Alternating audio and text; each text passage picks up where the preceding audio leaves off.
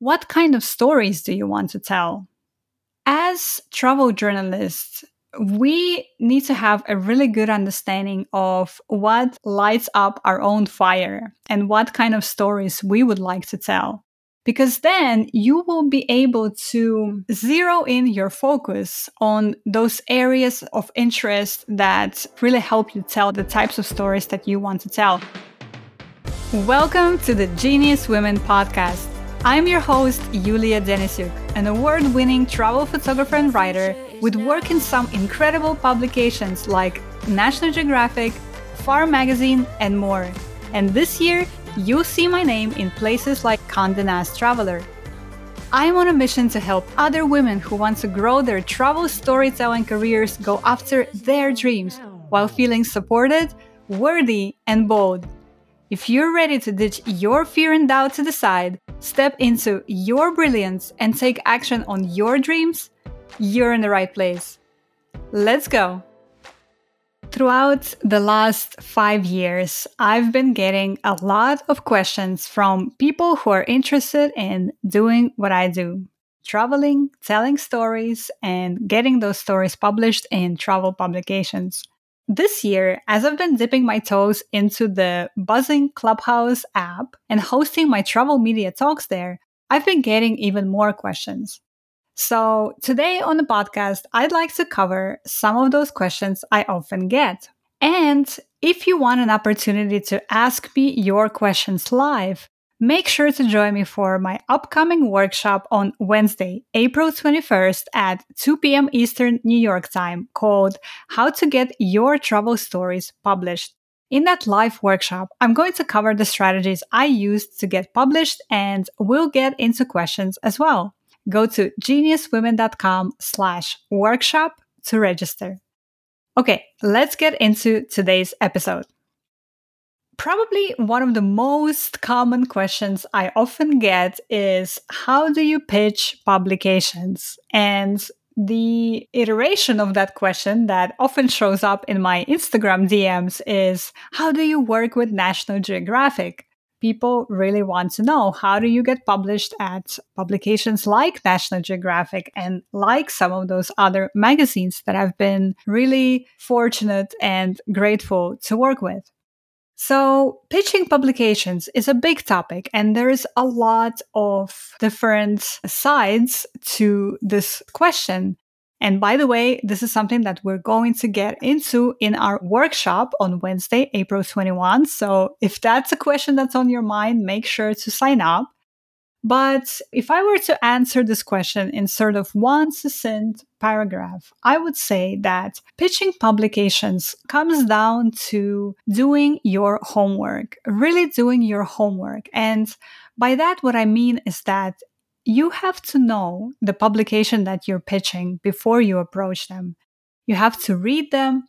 You have to sort of understand the types of stories that they're usually publishing. You have to sort of understand who is the audience that this publication is speaking to and understand how your stories will fit into that publication. Oftentimes I hear that question, right? How do I work with National Geographic? I want to be published in National Geographic. But the question that needs to be asked first is, do I have stories that would fit with what National Geographic is usually publishing? We have to spend some time understanding how the stories that we want to pitch fit with the publications that we are approaching.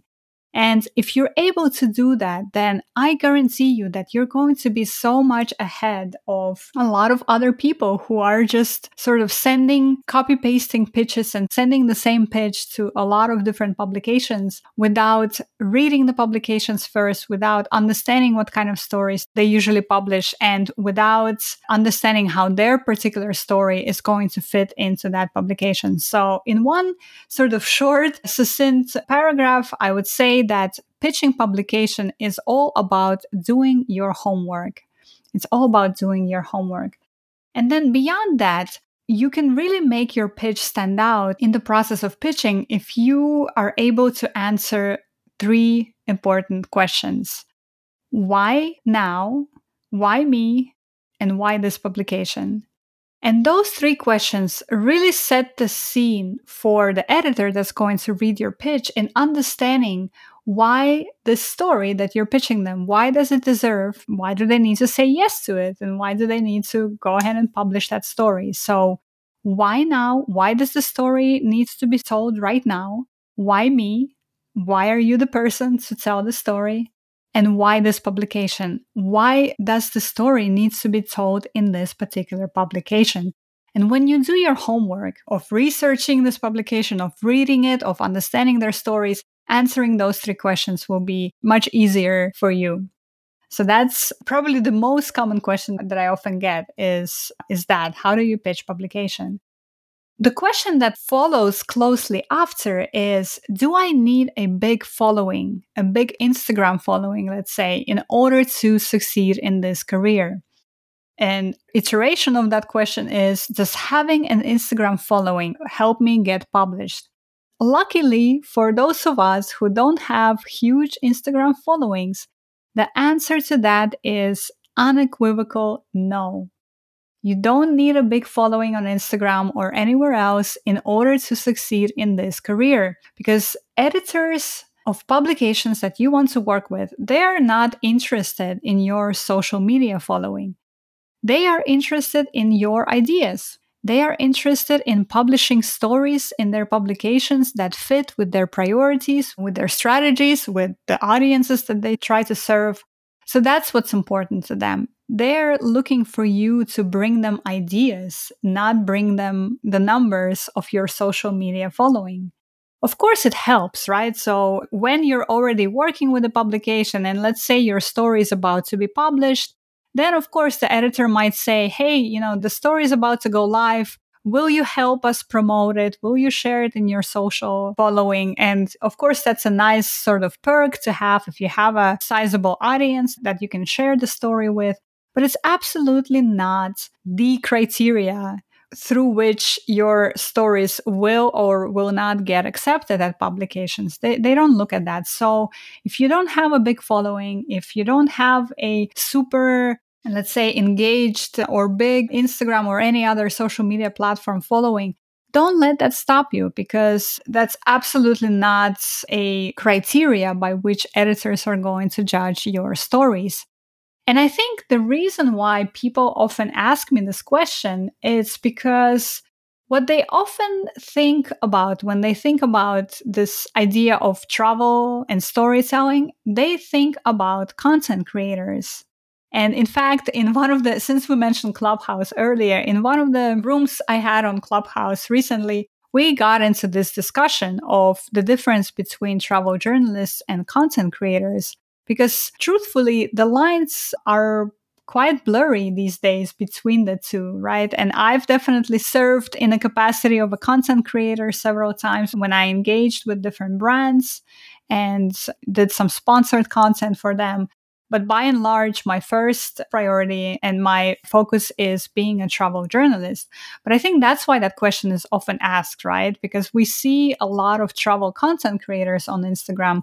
We don't see a lot of travel journalists on Instagram, or they're not as visible on the platform. And so we sort of assume that we need that big following in order to be successful in the travel media career, but we absolutely don't. And by the way, here's a little shout out to Jess Vincent, who was our guest on the podcast last week, because Jess is doing something to actually fix that visibility issue. She has a weekly series on Instagram, IGTV, called Inside Travel Media, where she interviews and profiles people in the industry who are doing absolutely interesting and wonderful things in the travel media world. So, with efforts like this, hopefully that visibility issue is going to be fixed. But so yes, you don't need a big following in order to succeed in this career. So don't let that stop you. Question number 3 that I often get is, how do you get invited on press trips? And press trips are those coveted opportunities in which we go on assignments to some incredible places around the world. where all of the expenses are fully covered, including flights, hotels, meals, and all of that good stuff. Of course, it's an incredible experience to be hosted on one of those press trips. I know that a lot of people sort of view this experience as one of their dream opportunities for sure. So the question I get is, how do you get invited on press trips? To answer that question, we sort of have to come back again to that conversation of being a content creator, travel content creator, versus being a travel journalist. Because actually both of those roles, people in both of those positions go on press trips. Travel content creators get hosted by destinations, by hotels, by travel companies all the time. And so do journalists. So that's one of the more common ways in which we are able to travel and seek out those stories and then later pitch those stories to publications.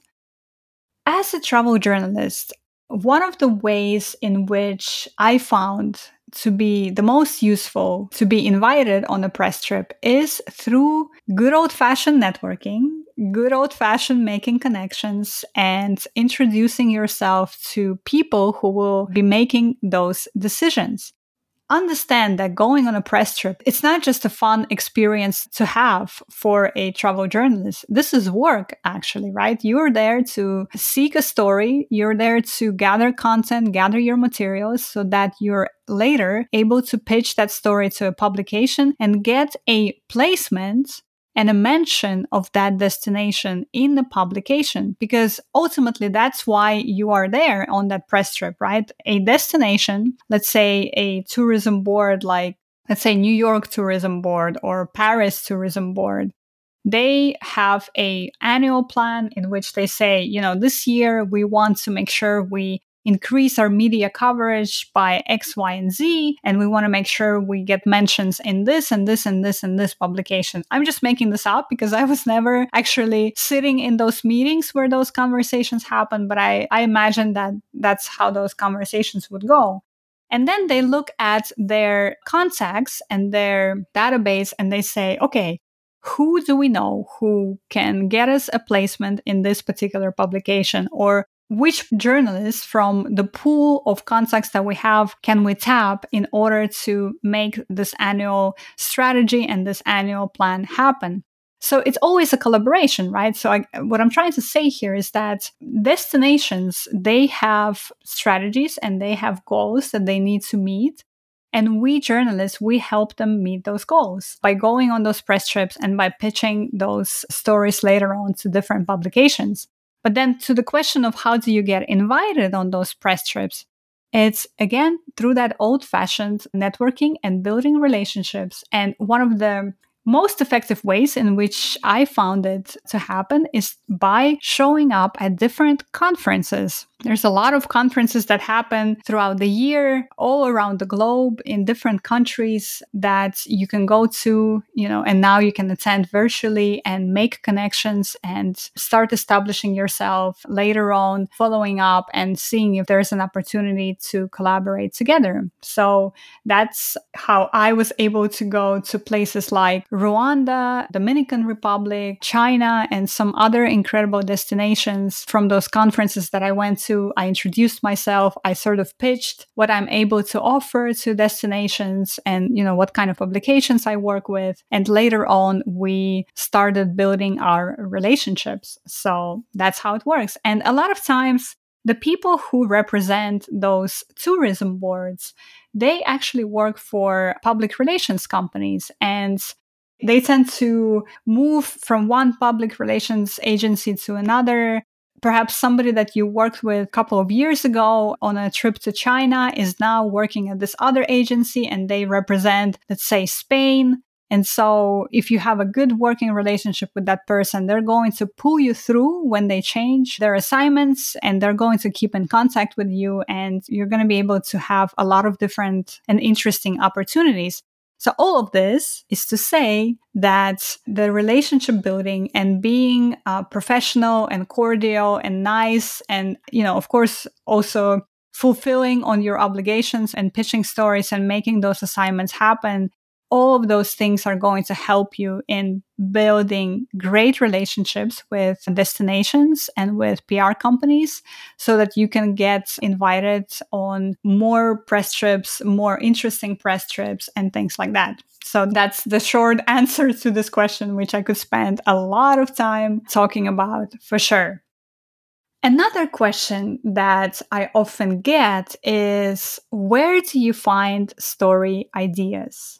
Where do you find story ideas? And I love that question actually, because in this field, in travel media, we do deal with ideas. That's how we make our work, right? We pitch ideas to publications and we make those stories happen. But where do you actually find those ideas?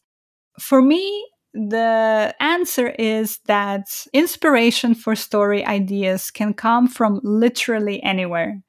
Literally anywhere. And one of the best ways I found is to always be open and always reserve a place in your mind to be on the lookout for ideas, because you just never know when that inspiration can strike you. One of the stories that I often share with people is that the idea for a Turkish İznik tiles articles that I did for Afar magazine, one of my most favorite stories to date, I'll link to it to this episode so you can check it out. The idea for that story came from a blog post that I read actually from a friend of mine who posted about one of those Turkish tiles being sold at an auction for an incredibly high amount of money. That sounded intriguing to me. So I Googled it, I researched more about it, and I realized that there is this story about these Turkish tiles that is waiting to be told. And I wanted to be the one to tell that story. So it's just one quick example of how you can find story ideas. But I think a question to ask, even before you ask, where do you find story ideas? The question to ask would be, what kind of stories do you want to tell? As travel journalists, we need to have a really good understanding of what lights up our own fire and what kind of stories we would like to tell. Because then you will be able to zero in your focus on those areas of interest that really help you tell the types of stories that you want to tell. What do I mean by that? Let's say that you want to tell stories about architecture, different incredible architects all throughout different countries in the world. That's something that really interests you. So it might be a smart move for you to sign up for different newsletters of different architectural agencies, perhaps, or of different architectural magazines, so that you keep abreast with all of the different things that are happening in the architecture world, right? So then, as you're trying to develop stories at the intersect of travel and architecture, you will be able to get some ideas and some inspiration perhaps from some of these sources.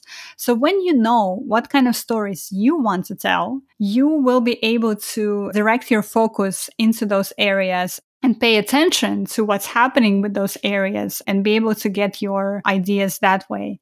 And then, of course, plain old-fashioned travel as well. When you go to a new destination, what I usually do is I always Google what's happening in the destination that I'm about to travel to. But again, what's happening with respect to the specific verticals and specific interest areas that I have, that I want to tell stories on, right? Not sort of this overall very wide blanketed statement of, what's happening in Guatemala. But no, it's what's happening in Guatemala with respect to architecture, what's happening in Guatemala right now with respect to food, with respect to museums, perhaps, or anything else that you might be interested in. So before asking, where do you find story ideas? The answer for that is anywhere, really. It's about being curious about the world and about life happening around you. The question to ask before that is, what kind of stories do you want to tell, so that you can focus yourself a little bit better? So far, we covered 4 different questions. How do you pitch publications? Do you need a big following in order to succeed in this career? How do you get invited on press trips? And where do you find story ideas?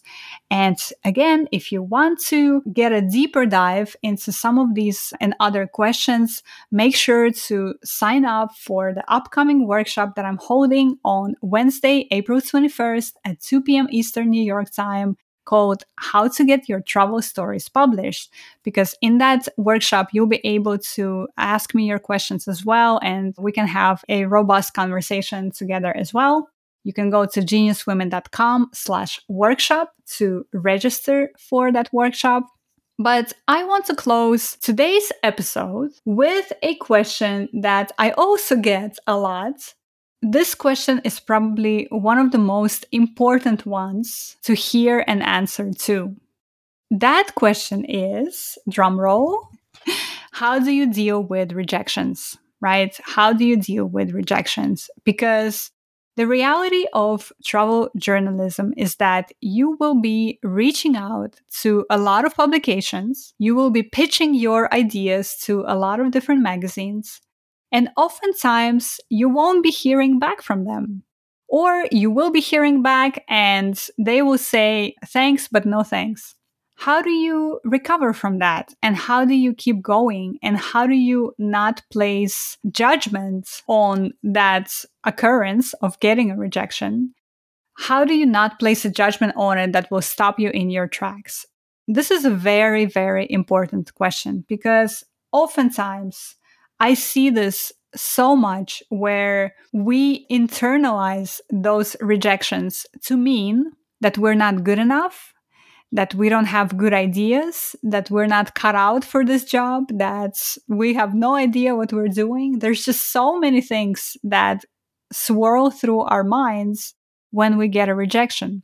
It's hard, right? It's really hard. It's for humans, it's really hard to hear a no and to experience someone else saying, I don't want whatever it is that you're offering. This is really hard for us humans. So, first of all, it's absolutely normal that you're feeling this way, but let's unpack that and let's find a way to go through a rejection that doesn't stop you from pursuing this dream and from reaching out to people and from making sure that you go on. So how do you do that? Well, one of the most important things that you can do for yourself is really internalize that rejection absolutely doesn't mean that your story idea wasn't good, that you are no good, that you have no idea what you're talking about. The reality is that when you pitch a publication with a story idea, now, assuming you did the homework, right? Because remember, going back to question number 1, how do you pitch publications? You do your homework, you research, you read the publication, you understand how the story will fit with their strategies and whatever they're trying to do. Assuming you did those things and you sent out your pitch and your pitch got rejected, it's absolutely not a reflection on you or your story idea. What it is a reflection of is that there's so many different factors that can be at play here. A lot of times when editors get pitches and they get new ideas, they have an internal meeting in which all of the editors get together and they discuss, they debate, they pitch internally all those different story ideas, and then they decide, sometimes collectively, sometimes an editor at large will decide what gets published, what gets accepted, and what doesn't. So imagine you sent your pitch in, and there's 10 people in the room, and they're all debating, and they're all discussing, and they're all trying to figure out what it is that they're going to publish. There is so many considerations at that point that are happening.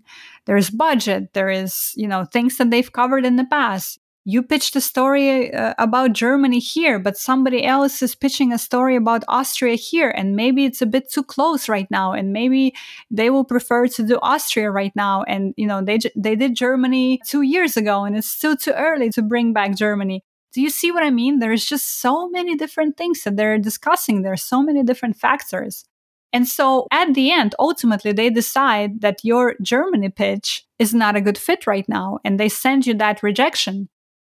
When you make that mean that your Germany idea was wrong or was bad, and that your Germany idea wasn't good enough, or that you are not good enough because you just got a rejection, The only person you're making a disservice to in that situation is yourself.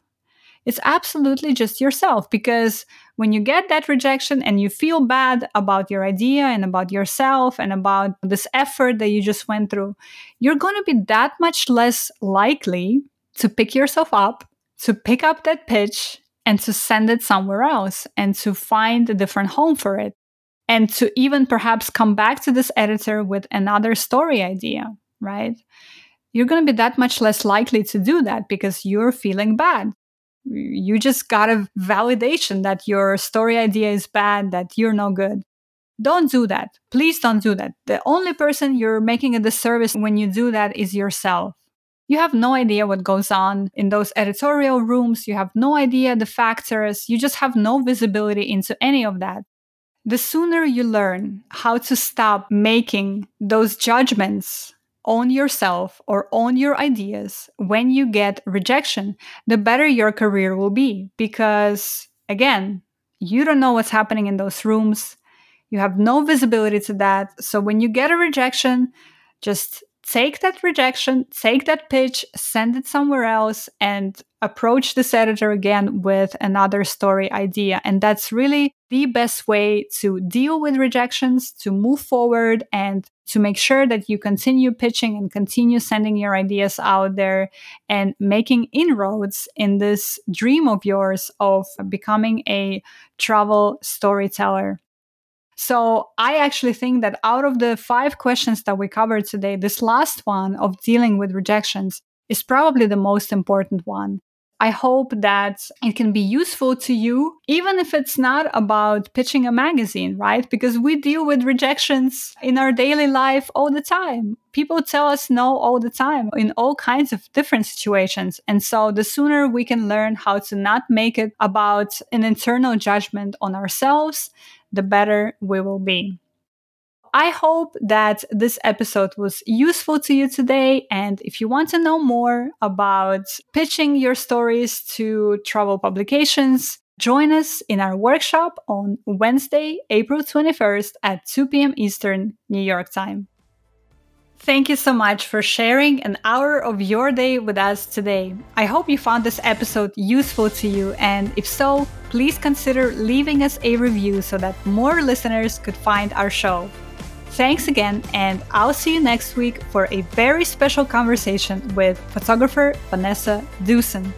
And don't forget, on Wednesday, April 21st at 2 p.m. Eastern New York time, I'm running a workshop called How to Get Your Travel Stories Published. If you're interested in learning more, go to geniuswomen.com/workshop to register. I'll see you soon.